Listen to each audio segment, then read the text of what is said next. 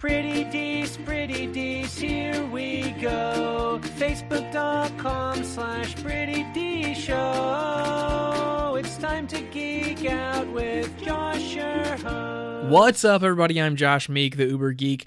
Welcome to Pretty Dees, the short show about movies, comics, games, and all the pop culture in between. And for me, it's always an exciting time when we find out new information about a classic game console.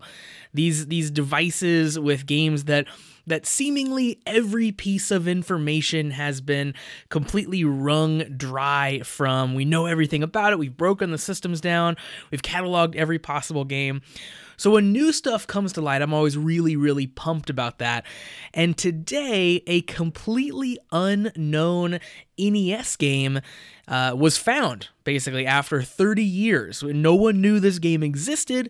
And today, video footage came out from this unreleased game for the NES. So this comes from YouTuber Stephen Reese.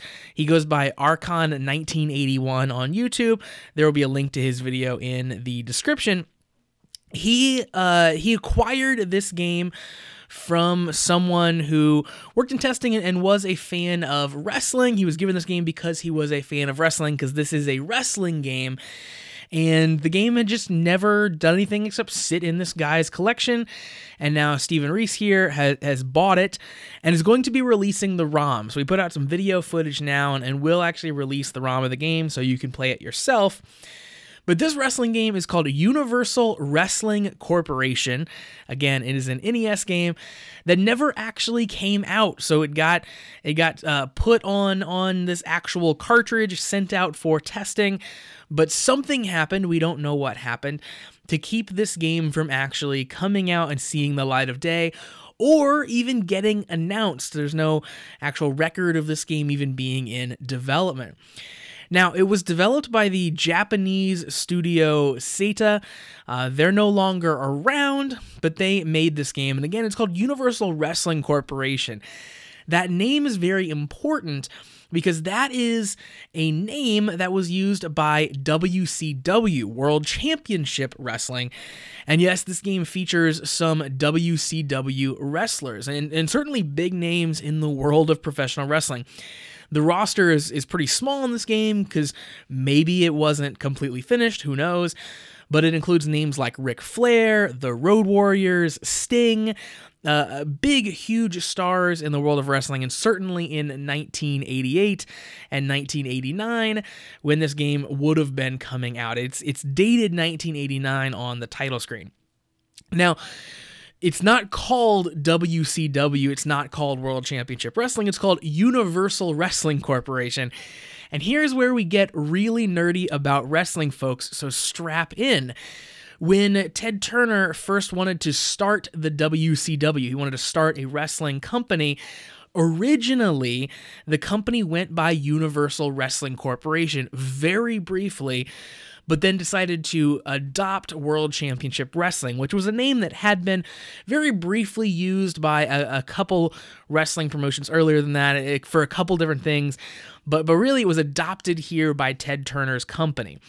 So WCW was WCW for its entire existence, except for very briefly at the beginning, and then again at the very end. So when WWE bought all of the rights to WCW, so they brought over a lot of the wrestlers, they bought all of the video footage, all the clips and stuff from all the matches that had ever happened in the company.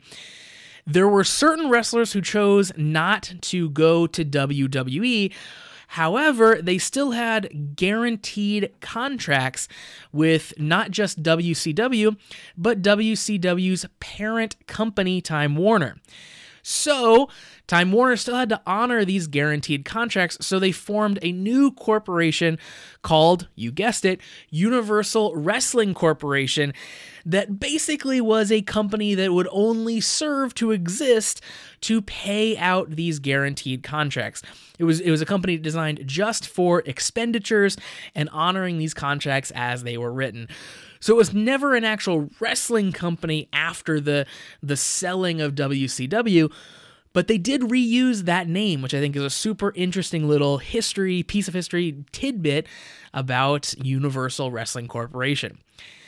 Now, back to the video game side of this. This game in its title screen is listed as Universal Wrestling Corporation. But as we know, in 1989, WCW stopped using that and became WCW. Also, at the same time, for the NES, WCW put out an actual video game called WCW World Championship Wrestling. That one actually came out or made its way to sale. It was originally called Superstar Pro Wrestling in Japan. When it came to America, they slotted in the more familiar lineup of WCW wrestlers. So this is pure speculation on my part. But my guess as to what happened, why we saw both of these games, and this one, the Universal Wrestling game, never actually came to the market, I'm guessing that they made two games at once. Maybe they tasked they tasked Sita here to make this Universal Wrestling Corporation game right at the beginning, right as they were still the UWC. And then, of course, things changed. They decided to change the name, and maybe the game wasn't coming, up to standards that they wanted. Maybe it wasn't going to get done in time. Maybe they just didn't like working with the development company and decided maybe it would be easier or cheaper or more successful if they simply used this existing game that had already come out in Japan and just put their wrestlers into it. So I think it was a tale of two games. I think the one, of course, that the world's known about since 1989 is the one that won out, and I think that WCW just scrapped this existing UWC game, obviously, and just decided to write it off because, hey, they had a good wrestling game. That's all that they cared about. Now, the footage of this game, I watched a little bit of it here, a couple matches, and it's cool. The animation looks pretty good for an NES game. It's clearly not as robust as the actual WCW NES game that came out. You can't really move front to back in the ring. It's more of a 2D plane. It's side to side. There's not really a lot of like off the rope moves really. The sound isn't quite as good. The animations aren't quite as good. They're still okay. They're not too bad. But clearly the game was maybe a little bit less of a quality product than the game that WCW ended up with. So I think they probably made a good decision in terms of deciding to go with that game versus seeing this game through development. It's certainly interesting, though, because the game is still pretty polished for a game that never actually saw the light of day. It could have come out. It would have been, from what I've seen so far, a pretty justifiable release. It would have fit in the ranks of the other NES games. It wouldn't have been an embarrassment by any means. And it looks pretty fun to play, honestly. So it's crazy to see, like, all of this work went into this product. People designed it. People had meetings about it. You know, they signed off on the wrestlers who were in it. All of this happened, and then it didn't go anywhere. It never got put out. It never got marketed. It never got sold. And it's just sat here in someone's collection now for 30 years, and we finally get to see it. So super cool stuff. I love video game history like this, and hopefully you found this interesting as well. Thanks everyone for tuning in to the one, the only Pretty Dece. I'm so glad you decided to stop by and hear me rant and rave about the NES and wrestling video games on the NES. This stuff absolutely fascinates me, so I love digging into this, and I'm glad that you guys come along for the ride whenever I decide to do that. Now, Pretty Dece has been doing episodes for quite a long time, and we just got a new website, so definitely go check that out, prettydeceshow.com. You can find our past episodes, link to social media, various blogs and other videos. And speaking of videos, we have a YouTube channel as well, youtube.com/prettydece for that. I'm starting to put up some vlogs and other fun videos there, so content that's different than the podcast. You need to go check that out and see some of the other cool stuff that's happening in the world of Pretty Dece. And of course, I love interacting with you guys. I love hearing what you think about episodes as they come out, or whatever else is happening in the world of pop culture. So hit me up on social media, because I'd love to chat with you.